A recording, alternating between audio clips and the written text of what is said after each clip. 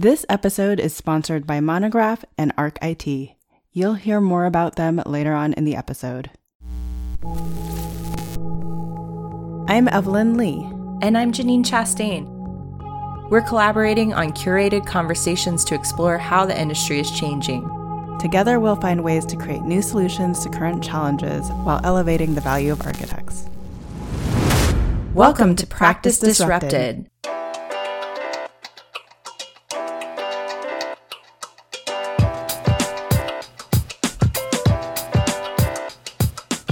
Hello, listeners. Hello, Janine. Hello, Evelyn. Hello, Disruptors.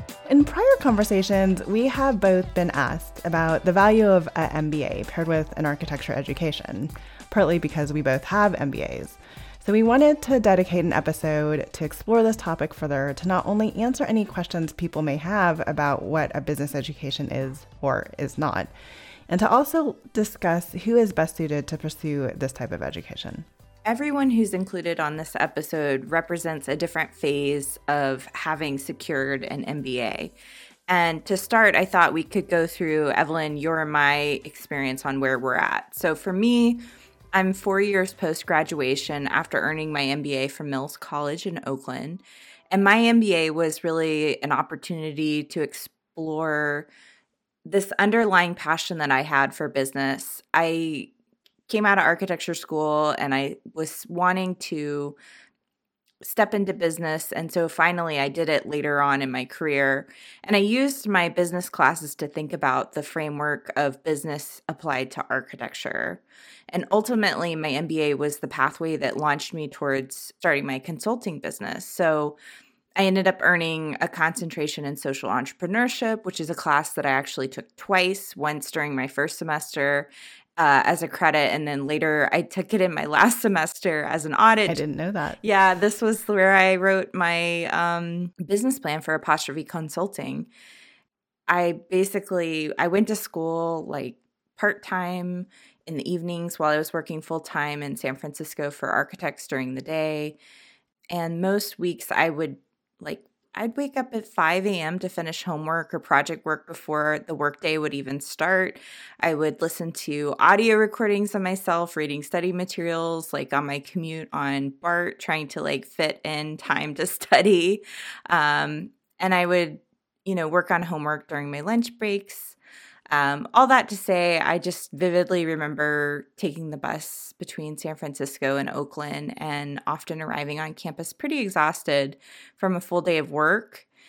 But my classes at Mills were like this great escape in the evenings to a world where I joined conversations with like-minded peers, and we would have really interesting conversations about solving complex societal problems through business. And that's where I learned how to expand my vocabulary and my capacity to think about problem solving beyond the archy speak, and to really look at the broader context of the way business could robustly expand the way that you can think about problem solving. Yeah, my story was so different than yours. And the story I tell in presentations, which makes my career a really nice linear path. And then there's kind of the more truthful story, which I'm going to share with you now. So I was at this really odd point in my life. And as one of those people, another person in the profession who knew at a very young age that they wanted to be an architect. I had no idea what that fully entailed, but it was something I knew I wanted to be when I was, from fourth grade on. And ultimately, when I became very close to getting my licensure and becoming an architect, I had become completely disillusioned by the profession. So I spent the majority of my time in firms working with school districts, universities, and cities, and never fully got to engage the end users in the planning process of our buildings, which was really frustrating to me. And in California, if you are doing schools, you have to deal with the DSA or the Department of the State Architect, which is another layer of bureaucracy, for better or worse. And contractors are awarded projects based on the lowest bid.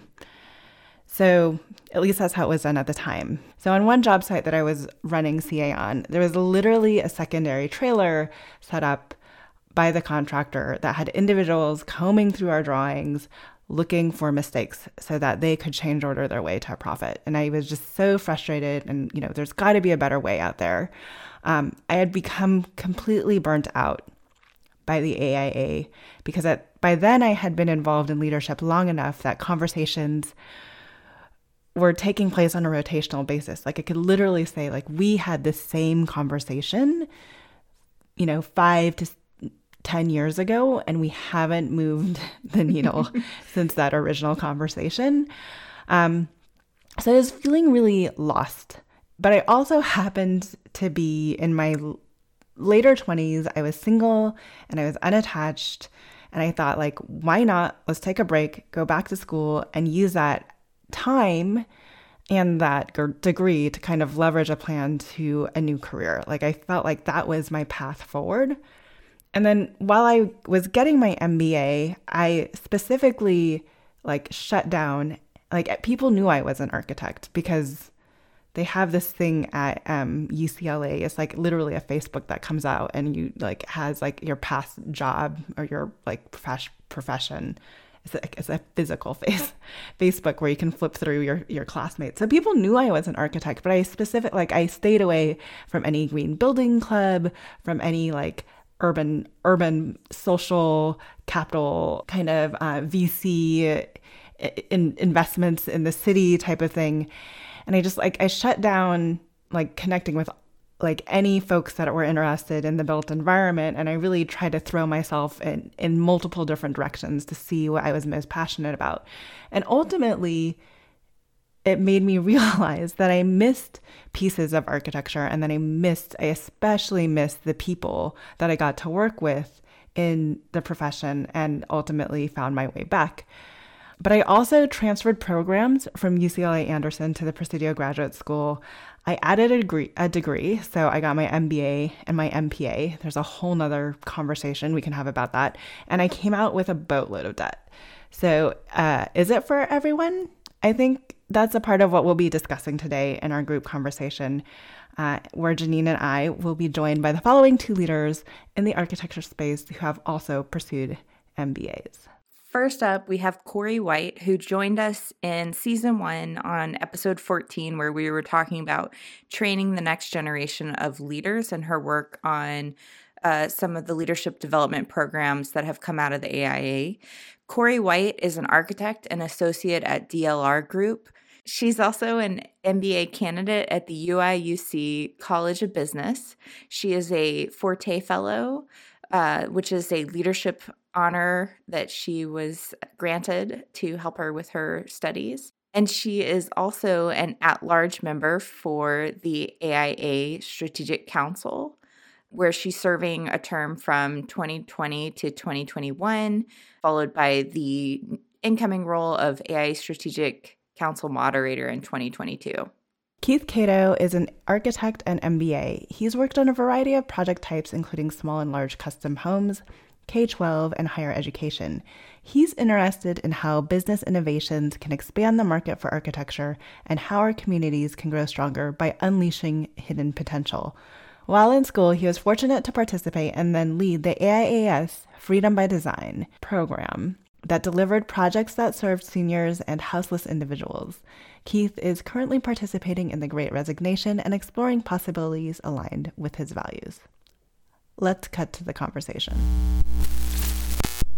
Hi, I'm Corey White. I live in Chicago, Illinois. I am working as an architect and education planner at DLR Group here, and I just started my second year of the MBA program at the University of Illinois, which is actually an online MBA program. My name is Keith Kato. I'm in Honolulu, Hawaii. Currently, I'm participating in the Great Resignation, but have worked on a variety of project types from small and large residential construction, K-12 projects, and higher education projects. I pursued a dual degree for my master's. I got an MBA and a MArch at the same time. So I guess I should roll back a little bit. I finished up undergrad at the University of Illinois in architecture in 2011, and that was about the last cycle of the end of a recession. And so at that time, I decided to go straight into grad school for a master's in architecture. But what I didn't realize at that time was that I hadn't really studied anything else. So I really had no idea what sort of career path I wanted when I was going into grad school. And while I was pretty, I would say overall happy with the education I got while pursuing my master in architecture and dual degree with master in urban and regional planning, I felt there was sort of a missing piece of all of that. And so ever since I had finished up that first round of grad school, I sort of knew there would probably be a second chapter of going back to school at some point in my future. At the time, I had no idea that it was going to be business. So I did not take any business classes. I didn't think I had any interest in it.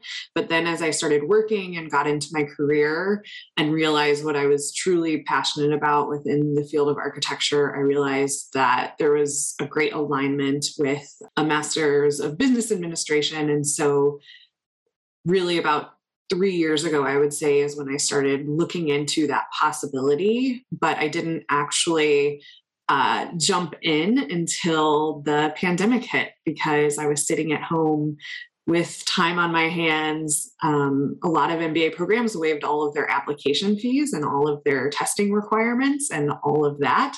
So I was like, well, this is a really low risk situation. So I'm just going to go for it.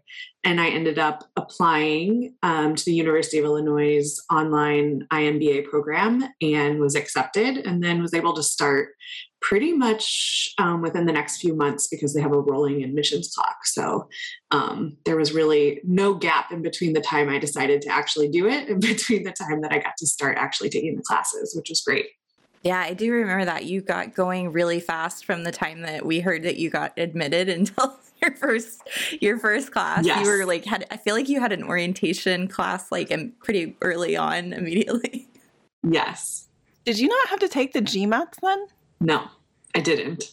I studied for it for a while, but then decided that was just not gonna, after the AREs, I could not do another test. And so I guess it was the perfect storm of the pandemic waiving a lot of the requirements. And I will say University of Illinois has a waiver. If you have enough work experience, you don't have to take the GMAT for their program. I toured 5 schools in the Bay Area, and basically the school I picked didn't have the GMAT, and I was like, all right, this is cool. I'm down with this. But Keith, your story is really unique because you were actually in architecture school and you found a program that had this dual option, and you were the first student to do it, right? So they had there's a program in the university that allowed for a custom dual degree. So I broke out and said, I'm going to go figure out how to do this dual degree. The plan when I originally kind of went to undergrad is to go somewhere else for grad school. A lot of factors kind of compounded to make me decide to stay at UNM. And this was kind of like, well, if I'm going to be here and I'm kind of already got the hang of things, know the school, know the lay of the land. I was like, I think I can have another major. So I went out. The obvious one was MBA. I was kind of sick of hearing professors and visiting practitioners say, there's no money in architecture. And that just always kind of floored me. Like, how is this possible? This is the single most expensive asset most people or businesses ever going to invest in. And the designers, have this meme, this trope in their mind that there's no money in architecture. So did you find that after going through your MBA program, you had more hope for architects making money, or no? I think I realized a lot of it is industry dynamic, but at the same time, I think there's a huge management component. Almost every creation story of a firm, the principals will admit no idea what I was doing. I started a firm and figured it out along the way. I feel like there's an opportunity to maybe go in with knowing a little bit more than that. Yeah, I would agree. I think that's been one of the biggest ahas for me is like, I heard that continuously. I've been at small firms. I've been at large firms. I've been working with people that are like, I just had no idea how to manage anything. I just came into this knowing how to design. And the piece that was like, oh, there is actually something to business and leadership and management. Like there are principles, there's research, there's applied theory, there's this whole world, which is very synonymous with what we learn in architecture school, that backs up all of these practices and principles and roots them in actual work that has been done rather than just sort of winging it. So you guys both decided this was for you and you wanted to pursue this education. So let's maybe shift into the dynamics between what your perception of an MBA was versus what the reality was. Because I think this is like this mysterious thing. People are always asking me, should I go get an MBA? People know it's an interesting education, but let's talk about the difference between what people think versus what it is. I think my biggest fear, and maybe what held me back from doing it sooner, was the financial and accounting classes, right? I had never, in economics, I'd never taken any of those in my architectural educational journey. And I was really fearful that I would not be able to do them, even though I had completed different structural courses and a variety of other higher math courses. But for some reason, that was very elusive to me. What I have realized is that an MBA is really there to give you general knowledge about a whole variety of topics, not to make you an accountant or a financial advisor or an investment advisor, but really to give you the knowledge to have a conversation with the people who are experts at that. So my perception is that it's really more approachable than I think it gets made out to be, whether that's in Forbes articles or on different websites or blogs, or the fear of the GMAT even, right? Like I think that's can be a big roadblock for a lot of people, is you're testing a lot of math skills that you've not used in a really long time if you've been practicing architecture. And so, for me, I didn't have to take the GMAT, so that was a hurdle I sort of stepped around. But then the classes themselves that scared me the most have really been fairly accessible and approachable. And the professors themselves have said, we know you're not going on to be an accountant or do really high level microeconomic studies or research, but this is just to give you the tools to have those conversations and sort of have a broader knowledge base related to that. So that's been refreshing to realize that my perception very much differed from the reality. When I went and got my MBA, it was like, because I was older for my class, right? I think the average class at UCLA, where I was a full-time student, well, I went between two schools, right? At UCLA, I was older. At the Presidio, I was kind of even younger or average, because there are more people who have invested a lot more time in their careers before they jumped into the Presidio. Was just, it's the notion of the architect held true. The whole, oh, you're an architect. And people try to bring me in on like certain things. Only in my headspace at the time, I was specifically, I think maybe unlike anyone here, I like specifically shut down anything related to architecture, building, real estate. Like I didn't want to, for me, it was a time of exploration. It wasn't like I wasn't doing architecture school at the same time. I was like burnt out on the AIA. I was burnt out on the profession. So it was just funny because everyone's like, oh, you're an architect, let's pull you back into this. And I was really struggling to like find a new identity, like in my late 20s, figuring out what was my next steps after the MBA program. That really resonates with me. And I experienced that in my first round of grad school, as I like to call it, when I was doing urban planning simultaneously. And I tried to go into those classes, not as an architect, but everybody put me into that box. But then I would go back to the architecture ones, and then they would be like, oh, but you're in planning now. And I'm like, no, it's these identities are not separated.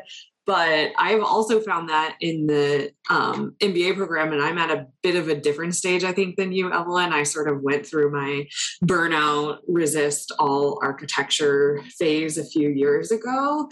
And I, at the time, thought an MBA was really going to be my ticket out of here. And I was like, this is gonna open doors, but I couldn't figure out what I wanted to do.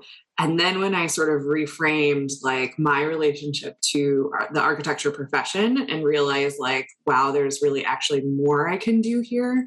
And I have all this knowledge base by which I can build upon that. I'm now seeing it as this, for me, I'm really at a stage where I'm very open to staying in the profession of architecture and bettering it with this new knowledge base.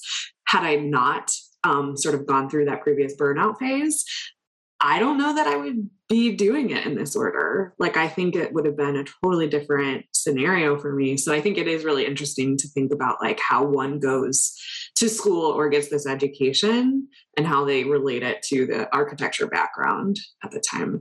I don't know, this is posing an interesting thought question for me.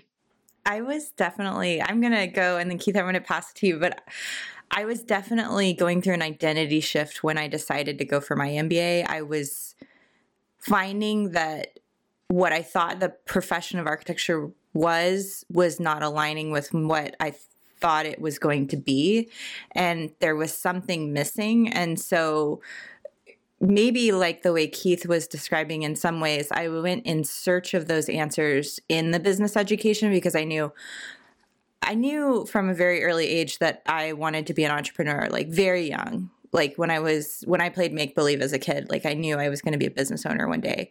But as an adult, when I went into my architecture program, I knew immediately I wanted a business education. And when I practiced, I was like, okay, well, the things I'm looking for aren't here. I'm going to go get this MBA, and maybe the education will have answers that I can bring back to help make this profession better. And that's pretty much what I have done with it. So I used it as like a tool to add to what I already knew and expand and find solutions in the profession through what I was learning. Was there a period when you came back after your MBA, Janine, but you hadn't started Apostrophe Consulting yet? Yeah, sort of. I mean, Apostrophe Consulting started out of the recession, so that was, it wasn't named that, but it was 10 years ago when I knew that I was starting to do this consulting work. I didn't have a name for what the business was or what I was doing. And then it evolved. But when I got done with my education, like my final presentation in my strategy class was Apostrophe Consulting. It was talking about how I was going to deliver this consulting service. But when I graduated, I wasn't practicing full-time with my business. I had to there were a few years before I was ready to launch. And I was trying to apply what I was learning into the architecture studios that I was working for with mixed results. And I was struggling through that process. That was very hard because I felt like the way I saw the world was not the way the world was for the architects that I was working with. And I almost felt like I was speaking another language and trying to convince them. Yeah, I feel like that's where I'm at right now, and figuring out what to do. I'm enjoying the breathing room I've allowed myself to have, but I think the architecture, engineering, construction industry is one of the slowest to adopt changes and innovations in general. And I think changing the firms and businesses, I don't know if that's not something a lot of people are trying to do as long as the bills are getting paid. It's almost like there's this birth and death cycle, and then new ideas come, new ways of managing come, or it just grows and grows and grows into something like an AECOM, where there's no way then not to embrace like management practices when you're a firm that size. And you're like really at the point where you're trying to figure out where that MBA is going to connect in your career, if I'm correct, Keith. Like you're kind of in that discovery phase of saying, I've got this great education, how do I apply it? Yeah. I think that's where I was when I graduated. I was at a point where I actually had started to re-engage in the AIA again because I miss the people.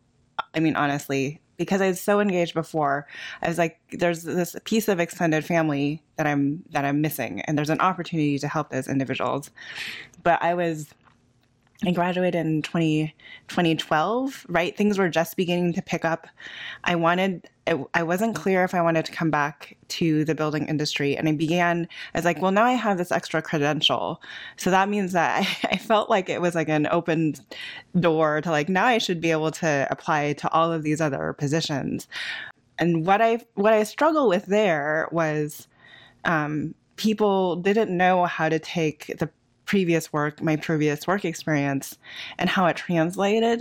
And I still didn't necessarily have the language set to help them clearly understand what that was too, right? I was actually applying to all these PMO positions, which are like project management positions. And they're like, well, you don't have any project management experience. And I was like, well, I don't know, if you like don't count like being the lead architect on a remodel of a major like high school project management where you're like working with a ton of consulting and managing towards a schedule and on budget, like, yeah, I guess you could say I don't have project management experience. So I've always struggled, so people, and I don't know where I'm necessarily going with this. I guess people have always told me with my architecture degree, one, you can do so many things. And then I went and got my MBA, and now they're like, oh, now you can do so many more things. But really, like, taking those next steps were incredibly hard for me. And it was more about like figuring out personally what it is that is exactly what it is that I want to do, and then like pushing myself in those directions rather than trying to, I guess it was more of a push than a pull. I don't know how else to describe it. Yeah, I think that one of the things that I've noticed too is very much like someone graduating out of architecture, the same holds for people graduating with MBAs, right? Like if you want to do a certain type of consulting work, or if you want to go do focus in a certain area, there's a hierarchy of how you enter into those career paths that's pretty set. And a lot of times it is started with someone at a young age who maybe has some sort of 4-year degree where they went off and worked at. And it doesn't matter if you have an MBA, ultimately. Right, exactly. But then a lot of times there's incentivization to go back from like a major company and get your MBA so that you can make more money and go up to a senior management level. But really, like, it's just a check on the box. And so like their companies are paying for it. Therefore, it's the education has become very expensive and can be cost prohibitive to people who are truly looking for a change in what they're doing professionally. And so like I've had a hard time when I was starting to look, I had a hard time with that because I was like, I'm not at an age where I can just go be a consultant who's traveling 3 weeks out of my month to sort of change job tracks or find a new career path. And so that really forced me to think about like, what do you want to do with this? Why are you doing it? And what do you hope it helps you get on the other side? A lot of those I don't know if I've fully answered yet, but I've at least come to terms with the fact that I'm not trying to restart a full career. I guess I'm trying to build, like you said, Evelyn, with what you have from your previous, but it is tricky because not everybody understands what it is that we have from our architecture experience. Let's take a break from this conversation to talk about our sponsor of this episode, Monograph. We're proud to partner with Monograph because they are helping to transform the practice of architecture, one design studio at a time. Tired of using dated and clunky software to manage your firm? Or do you feel frustrated wrangling all of your spreadsheets to get a clear view of where your project stands today? Monograph is here to help. Designed by architects for architects, Monograph allows you to track your time, your projects, and your budgets in real time. With their awesome Money Gantt, you can immediately understand project performance across your entire firm portfolio. Need to adjust your projects week to week? Their new tool, Resource, allows you to reallocate your team's time and track its impact on your remaining budget. Be proactive with Monograph.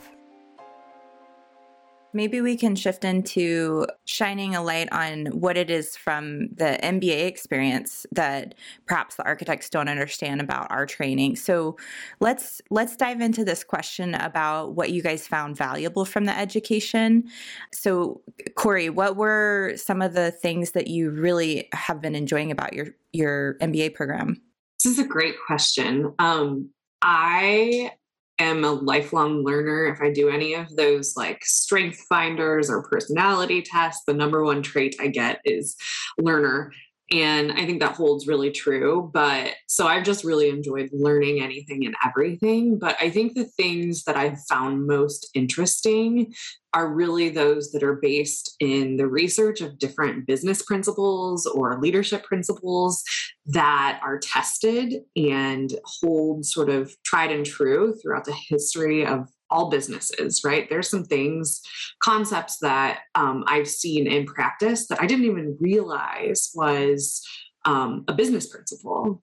And it was like such an aha moment when I was like, oh, you could actually put a name around these things. Yeah, exactly. Or organizational management. I think one of the things that I learned sort of organically from volunteerism and specifically the AIA is that like so much goes into managing just an organization of people with different needs and different desires and like a common goal.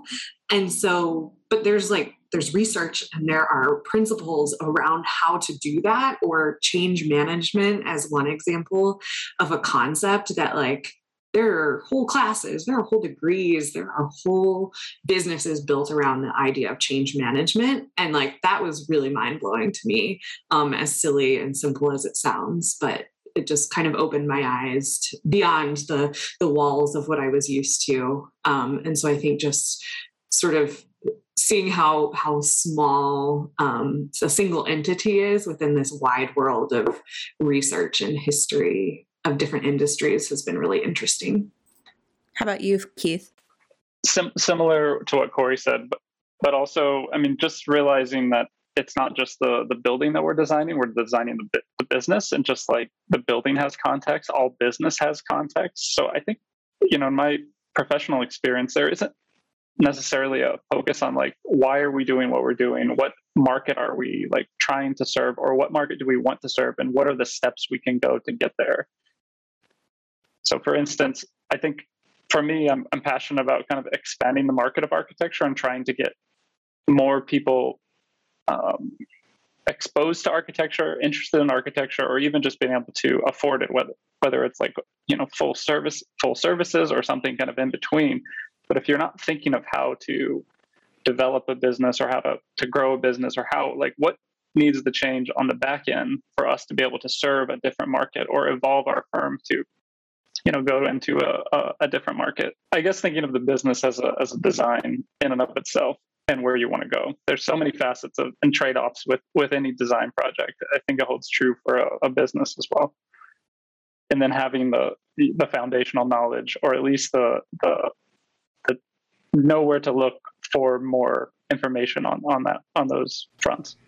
That really resonates with me, because what I found in my classwork is that the thinking is not different than an architecture education. It's just that you're learning to apply the problem solving skills to a different set of variables. So instead of thinking about, we're putting it towards a building and all these systems that come together, the systems and the business application, it's around the frameworks of business. So financial management, people management, project management, there's operational management. There's so many, aspects of that. And then what I find really exciting is the strategy work. And that's like, for me, it's like, it's the same thing as being an architect. You're solving a puzzle. The puzzle is just a different thing than a building.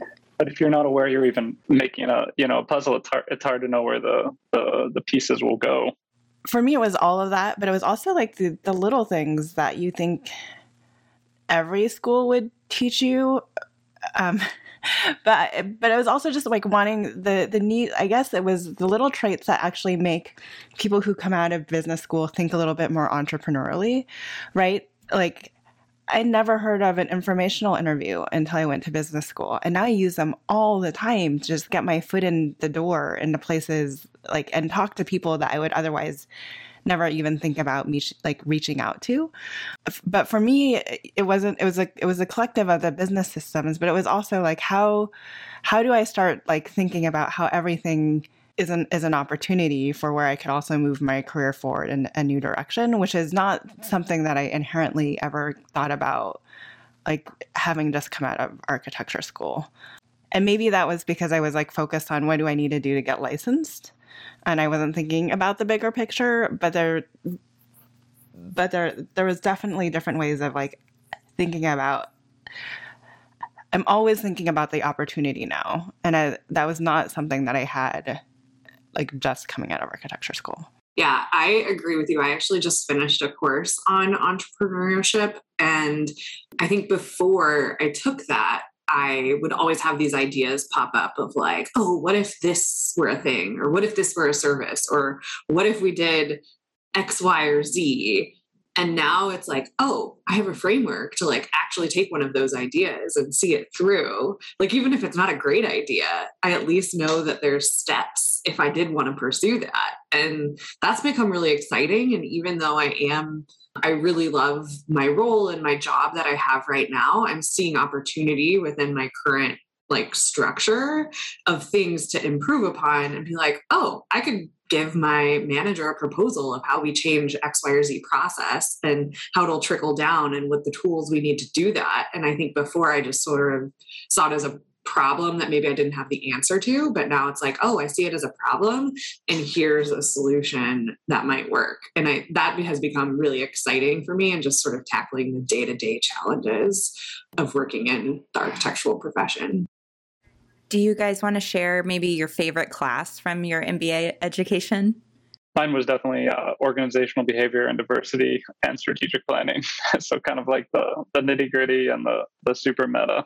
Yes, mine were really similar. I will say I'm only a year in, so I have quite a few classes to still take. But mine by far has been the course on leadership and teams. It sounds very generic.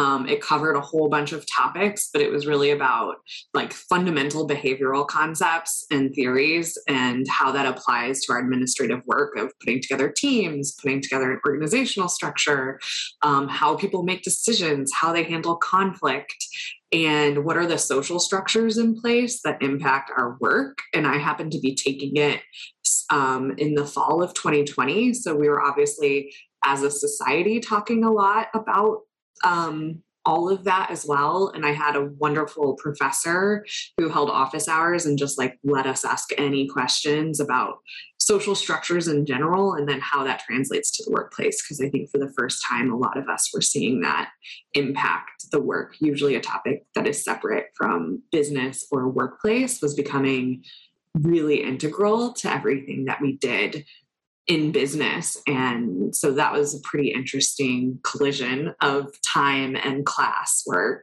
that I personally got a lot out of. And I think will influence, sort of how I direct my career path moving forward. One question that your answer just reminded me of is that the way classwork is done and the homework assignments are done in a business education is quite different than the studio environment in architecture. Has that process changed the way you guys approach problem solving in any application in practice or just like in your life, like at all? Has that had any influence? Yeah, I would say that from day one, we were very aware that every class was going to be team-based. So you have a team from the start and you go all the way through and you're going to have multiple assignments. And if people don't show up, too bad, figure it out. Whereas in architecture school, I felt for the most part, it was very individual and you were having to sort of see the whole thing through, which was very opposite to how practice works, right? Like, first day of practice, you're on a team, you're making decisions with other people. And so I do think that that is a practical application of business school that's really helpful because you go through this, your grade is relying upon a group of other people, but you learn in a pretty safe environment how to manage conflict, team responsibility, agreements in advance so that you don't get to a place where the day before the final, you have no project because nobody else picked up the slack. So I think that has been a challenge, but a really good opportunity to strengthen just how I approach teamwork in general. Absolutely. Yeah. Teamwork is huge for a business education. I mean, I think it should be bigger in an architecture education, because as you said, Corey, that is how practice typically works. Whether it's you're a sole proprietor or, part of a huge firm, you're going to be working with a range of people. So what ways do you guys think that an MBA supports or furthers a career in architecture? And maybe we should start with you, Evelyn, because you're the one furthest out, and we can work backwards. So you, me, then I think it's Keith, and then Corey, who's in her process right now.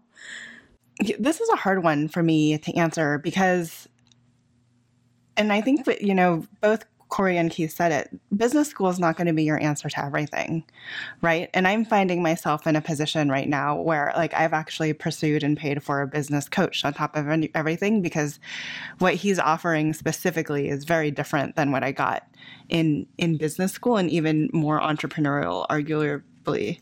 And I haven't made it back to the profession in a way I think that Janine and Corey have, and Keith is finding his own way right now. I don't know, this is a hard one because I don't encourage everyone to get their MBA either. That's fair. I would say there's definitely a type of person that would do really well in a business education. For me, it definitely gave me a lot more confidence on financial management. I had to take a lot of quantitative classes that I didn't want to take, and econ classes. And while they weren't my favorite, I definitely know how to read financial statements and do things that I previously didn't understand how to do. But for me, I think the value it adds is learning how to problem solve on different problems other than just the details. I feel like that you start to look at problems in a lot of different applications and understand that things that you previously felt like were just circumstances become opportunities to apply thinking to solving them. Yeah, that's fair. But I feel like most of the architects that are asking me, do you want to go get your MBA? And maybe it's because of where my career path is taking me, because they were looking for a different career path right outside of architecture. So when I'm trying to think about how getting my MBA can be applied back into architecture, for me, it was for all the reasons why Corey and Keith said all of their classes they liked, and that you just said, Janine. It's really about creating the structures and frameworks, because I am an operational geek on that side of things, and an organizational management. But that's where the design of those systems is where I thrive. So, if you're a designer and you're just looking to transition, I don't know if that would be the right fit for somebody who's just I'm just, and you don't necessarily need to go get your MBA to start your own business. No, I think that's spot on, Evelyn. And I'll just give a brief synopsis of how my program works, because I've mentioned a few times that it's online. And that was a recent switch that the University of Illinois made deliberately before the pandemic. So they realized there was an opportunity to democratize business education and bring it more globally, and have a cohort of students that is more globally, so that everyone can benefit from those relationships and that networking. And so my program pairs online learning through Coursera with live lectures and assignments and tests and all of your typical school things that we're used to. And so all of the online learning piece is done asynchronously. So I can do it at any time from anywhere. I can download it before I go on a flight. I can, do it anywhere I can connect to Wi-Fi. But anybody can do those. You don't have to go back and spend the money to get an MBA in order to watch those courses or subscribe to them. I think they're relatively affordable, and anybody could take a basic financial accounting course that's 4 weeks long and have the knowledge they need to put in place a structure for starting a firm, or even knowing what a balance sheet and an income statement is, right? Something as basic as that. There's a lot of online education. And so I do think the knowledge you're trying to gain is a really important question to clarify before you pursue additional education, or particularly an MBA, because it is really operational. And even the accounting and finance classes that I've taken that I was really terrified of, I kind of geek out on them because that's just how my mind works. So if that's not you, then it could be really painful. I think if you're thinking about an MBA, you might be a prospect for an MBA.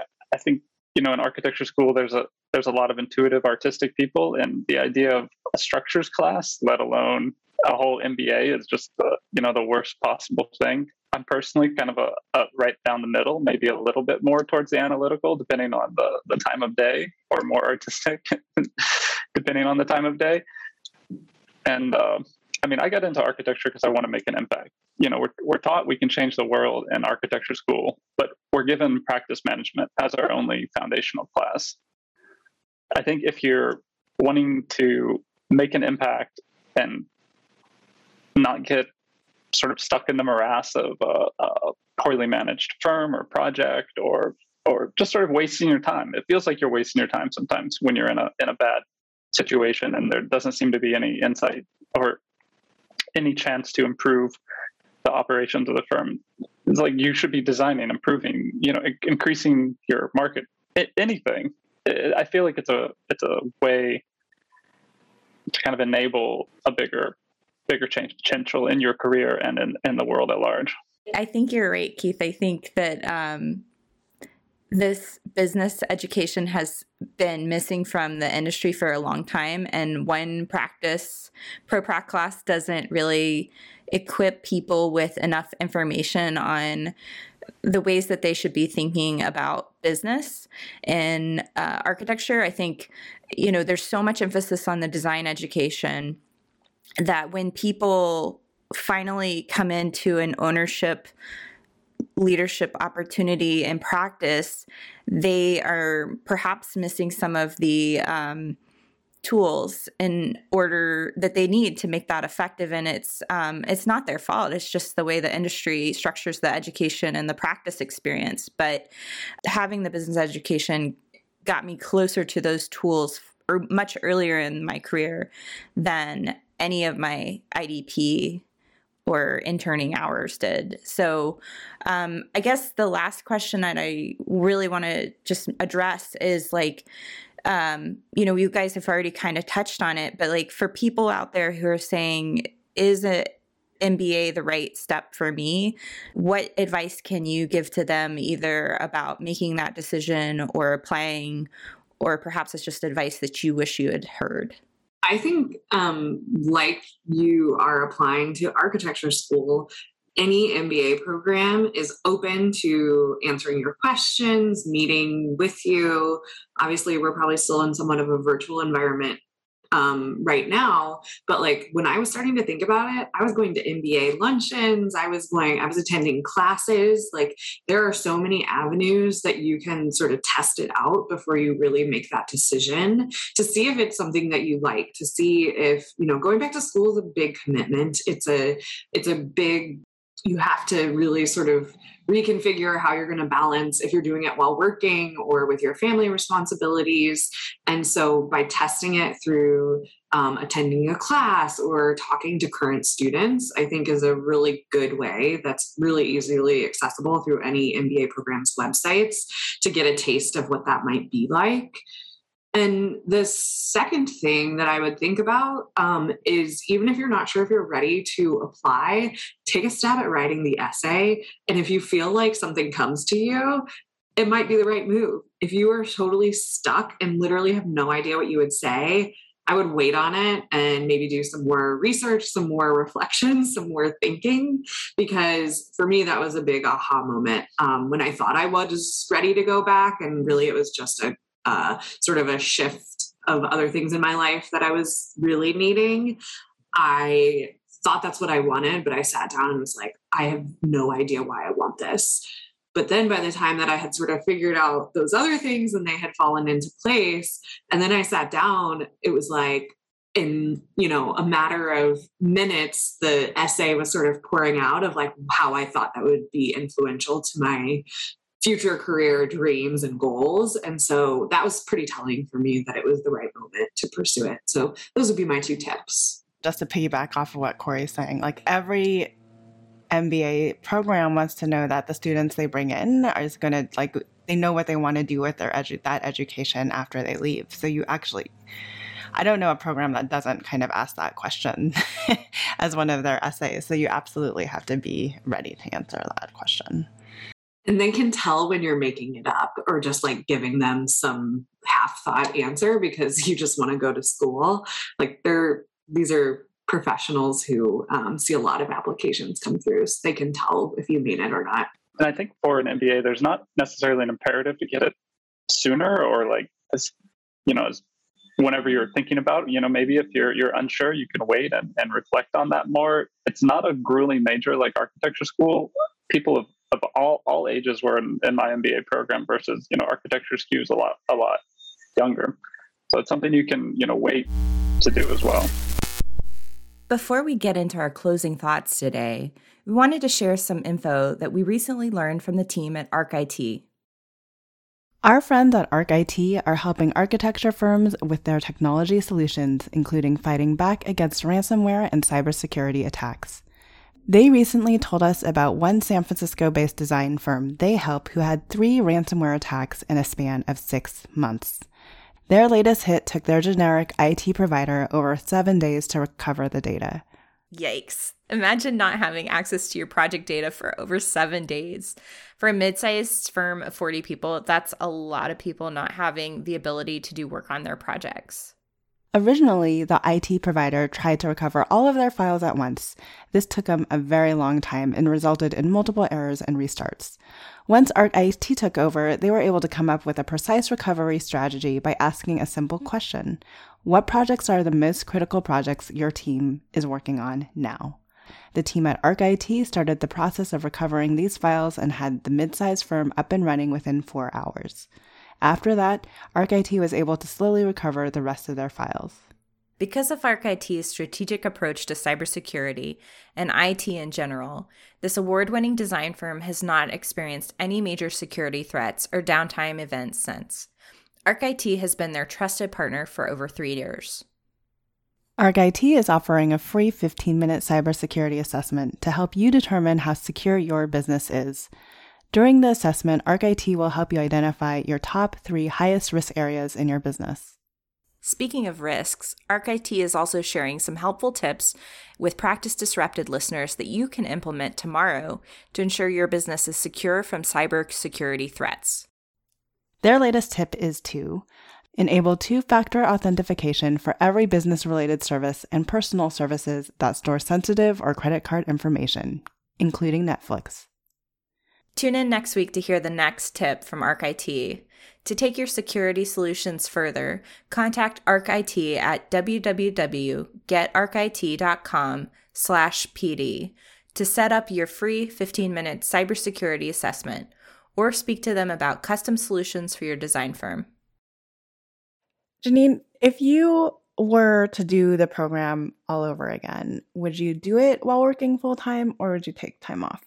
I wish I had had the option to take time off because I think I would have really enjoyed being able to go to school full-time. Unfortunately, I couldn't afford to do both in the Bay Area. So I was splitting my time, which made it a lot harder. And I was basically burnt out by the time I graduated.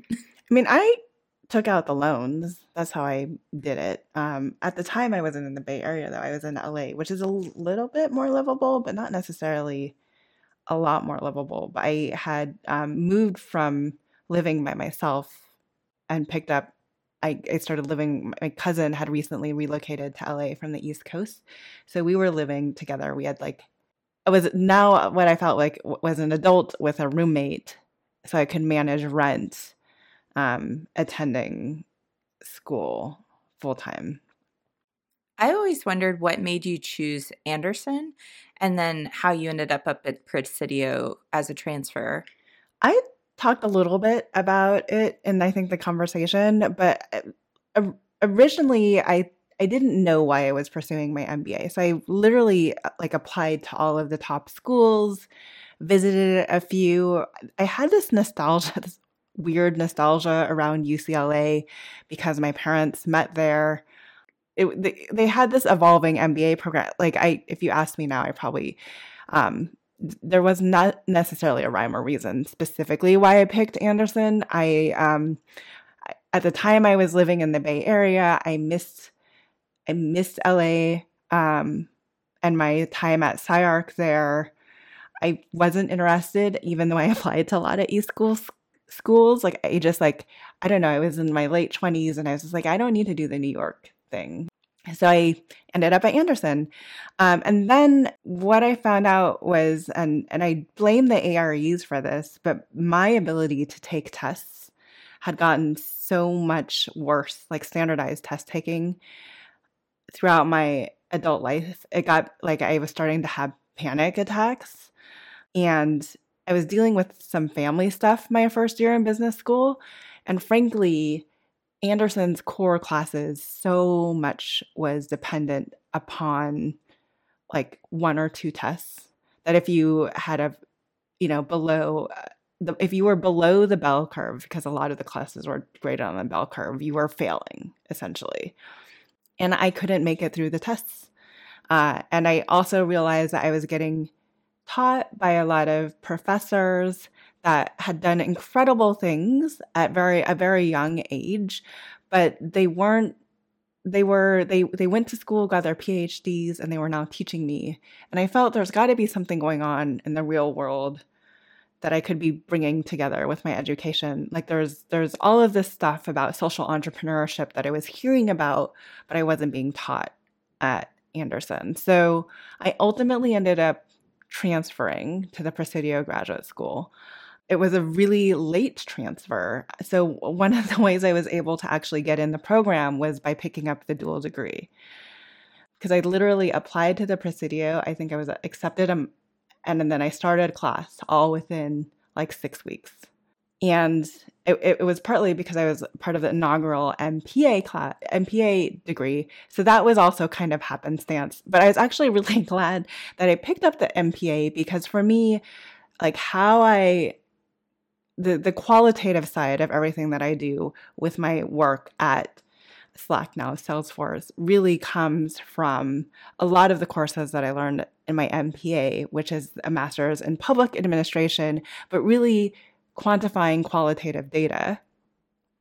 And then my MBA is much more analytical. So I felt there was like a nice pairing there. Anyways, that was a really long answer to your question. Well, it's just interesting because I guess like for our listeners, like UCLA has a completely different vibe than Presidio or like Mills. And I think that that's important to talk about, is that MBA programs are all different. And that was definitely something that I realized by touring all these different business schools, that they have different cultures, they have different emphasis. It's very similar to the way architecture schools are, in that based on the culture of the school and the professors that are teaching there, it can really influence a different vibe. So for me, I really was not interested in going to a big public institution or a major prominent institution. I was looking for something a little bit more intimate. And I feel like I got really lucky because Mills, what was unique about it to me that made me want to go there is its emphasis on elevating women into leadership roles. And they had a lot of success, particularly with a partnership that they had with AT&T about getting women into young leadership roles within their first couple of years out of the MBA program. So that was compelling. And then they also had a curriculum that was exclusively designed around social responsibility. And so how to integrate the ethics of business into business strategy.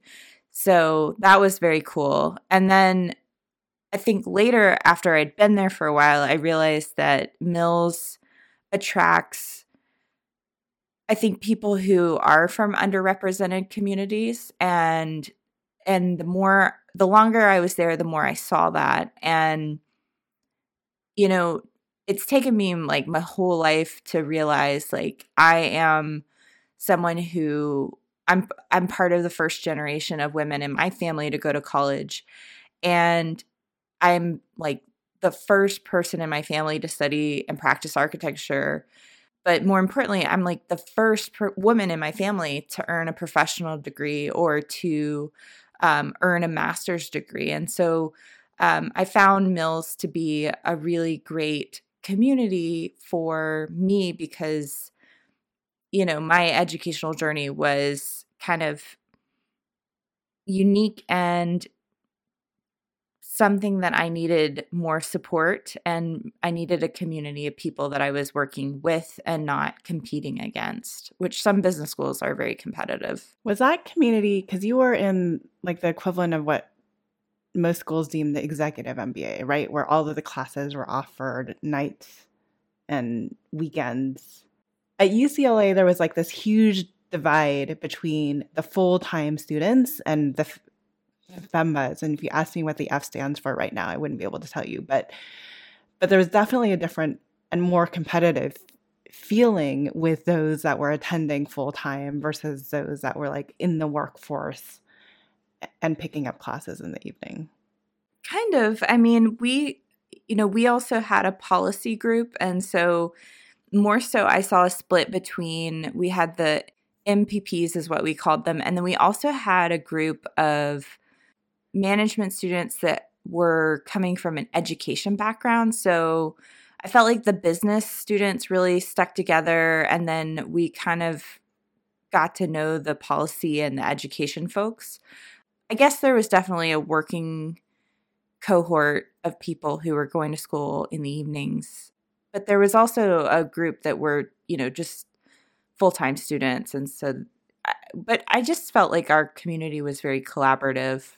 Yeah. I mean, so the interesting thing with me when I made the move to the Presidio is I literally decided to start all over again. So the curriculum was so different that nothing I did at UCLA was going to transfer over to the Presidio. So what was supposed to be like this 2-year journey turned into 4 with me because I decided to pick up the extra degree and I had to start over after my first year. I still have some really great friendships that I maintained coming out of UCLA, and I found my husband there. So I don't look back at my time at Anderson either as kind of like this wasted year. What classes were some of your favorites, or you know, which ones stood out to you? Yeah, at UCLA, I really loved negotiations. It was one of the electives I got to take, and I think I talked a little bit about it in the conversation. But at Presidio, there was actually several classes that I liked. So all of the work was project based.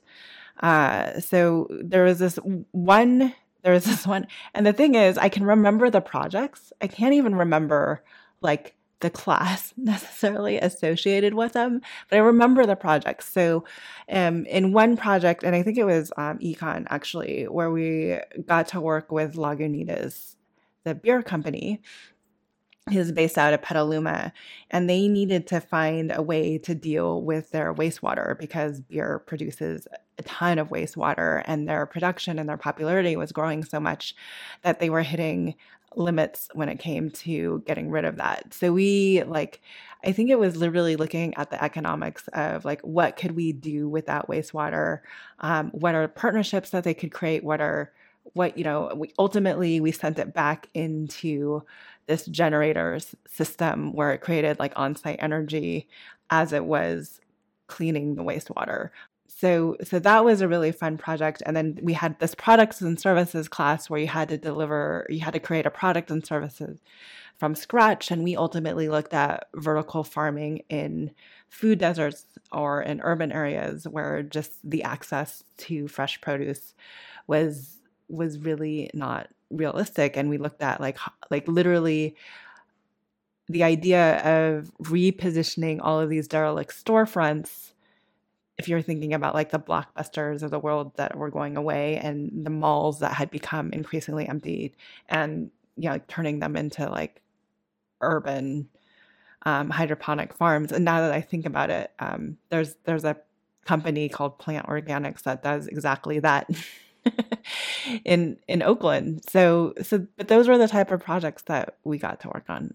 But what about you? What did you really like about, or what was your favorite classes at Mills? I definitely had a really great negotiations teacher that I loved. We did it, that actually was a summer audit, I think, or a summer course. So it was compressed, but she did such a great job with teaching us like real practice-based negotiations. Like we had assignments we had to practice with our peers, and we were constantly rotating to practice on different people, and they all had different strengths and, human traits that make negotiations really hard, like if they're more risk averse or less, or collaborative. So I found that really cool and very useful in the real world. And then, of course, I loved my strategy class. That was something I had to wait till the very end to take. And I had an amazing professor, Darcel, who taught us everything she knew about strategic planning. And so we went through this whole deep dive curriculum with her, and then ultimately had to write a strategic plan and present it at the end of the semester. But definitely, I remember, I think the coursework with peers is such a big part of business school, and working on projects together vividly stands out. Like the IT project that I did with a couple of my peers, where we actually took on Open Architecture Collaborative as a client and helped them do a technology assessment, needs assessment, to figure out like what the chapters. Is that your closer connection with them? Yeah. Well, I mean, Garrett and I were friends, and he was, at the time, he was launching the Open Architecture Collaborative. And then so I was like, hey, I'm doing classwork. Can we use you as a client? He was like, yeah, absolutely. So I helped him with the needs assessment, and then I also helped him with the business plan early on. Of course, it's evolved, but it was cool to be in on the early part of that nonprofit. But I guess, so that makes me think about like, a part of our conversation, Evelyn, you were like, I wouldn't recommend a business education to everyone. So who would you recommend it to? And like, where do you think it's most useful in conjunction with an architecture education? I mean, don't get me wrong. I just think it's because I entered business school so haphazardly to figure out my path forward. Like I entered it with like not knowing my end game in sight. But I feel like the people that are going to really excel at the curriculum in business school are more the individuals that tend to geek out operationally than those that are design minded. And I would say, like, for all of those creators out there that are really looking to like launch, like have an idea for a specific product and service, like it's products and services was one class that I had in business school. But even as I look at what I'm trying to do with practice of architecture, I've taken on a business coach who specializes in kind of online delivery and growing an audience. And none of that stuff is what you're going to learn in business school. So I just wanted to be realistic about like what you actually learn and the type of people who kind of really get excited about that, versus there's other ways to build a business that doesn't necessarily involve business school. That's true. I mean, I know a lot of architects who didn't go to business school, and they run some of the largest firms in the country. So you don't necessarily need a business education to be savvy on business. However, I do think going through the education, it really opened my eyes to an additional layer of thinking that I think you could gain over time, but getting such deep immersion into it really, got me there a lot faster in my career than I would have if I had waited in this field. That's fair. No, I mean, my question to you then would be, if I'm a person that's kind of deciding, do I pursue my MBA or do I not pursue my MBA? kind of introspectively, what are the questions that you have them ask back of themselves about their path forward to help them with that decision-making process? That's a really good question and an important one for anyone considering investing this type of money in an education. First of all, I think you said it in the interview, but that's to get really clear about why you want it. I think also touring a lot of schools is really important because you want to find a school that aligns with what you're trying to get out of the program. Because if you don't have that alignment, I think you're going to be, maybe spinning your wheels a little bit trying to figure that part out. Whereas if you go in knowing it, you're going to get a lot more out of the program. And then third, I just think if you inherently have an interest in business, like if you get excited about the mechanics of business and the creative thinking around business strategy or, finance or operations or whatever it is, then I think it's worth investigating. If you're somebody who just wants an MBA because you think an MBA sounds cool, I wouldn't recommend it. I think it has to be deeper than that. But what's funny, Evelyn, is even though you said you didn't have a plan, like the MBA is really well suited for your brain. Like it actually is probably very much where you needed to go because that's exactly how you think naturally. I think I was a little bit lucky though in that regard. But I mean there's definitely some classes I I barely made it through, like accounting. I had no interest that I had absolutely no interest in. Would you do it again? I would do it. I mean, I'm one of those people who I'm grateful for. I am happy where I've landed in my life, and I'm grateful for whatever path got me to here. But I guess what I would say is that my MBA did not get my job in tech. And I actually, when I graduated in 2012, right on the up, it was really hard. It was still kind of hard to find a job in architecture, but also anywhere for that matter. And there was there was this mindset that I was just like, I would have been better off the last 4 years getting real world experience somewhere else. And it would have been a much easier transition than just saying, I do architecture. By the way, I appended these 6 letters after my name, if you include the dual masters, and all of a sudden trying to help people outside of the profession still, one, understand what architects do, but two, how to leverage the MBA and the MPA on top of that. So it didn't open all the doors. Similar in the way that architects, when you graduate from an architecture degree that says you can go do anything with your architecture degree. No, because most people don't understand what architects do. But it didn't, the MBA and the MPA in and of itself didn't suddenly have doors flying open either. So just know that, just know that on the other end. That's true. I mean, I think if I was going to get a return on my investment, the most profitable direction would be to leave architecture. But I think I'm really thinking about this as a slow burn, that the investment will be recouped over the long run, to speak in business terms. And the longer I can stay in the game, and in many ways, I feel like my work is to educate. And I think that's why I get so excited about this podcast, because I feel like we are here to educate our audience and our listeners to expand the way they're thinking. And so, I feel like we're putting down the foundation for that work as the industry continues to change. And hopefully in the long run, we'll be well positioned to be leaders in that area.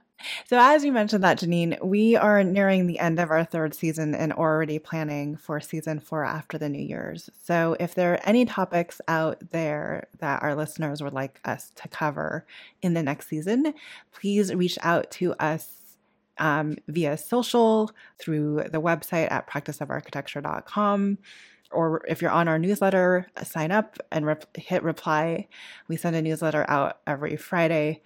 But let us know what you would like to hear more about. And if you are actually learning anything from these episodes, we don't know unless we hear from our listeners. And we are super appreciative of those days when we do hear from you. So on that note, thank you for listening and tune in next week.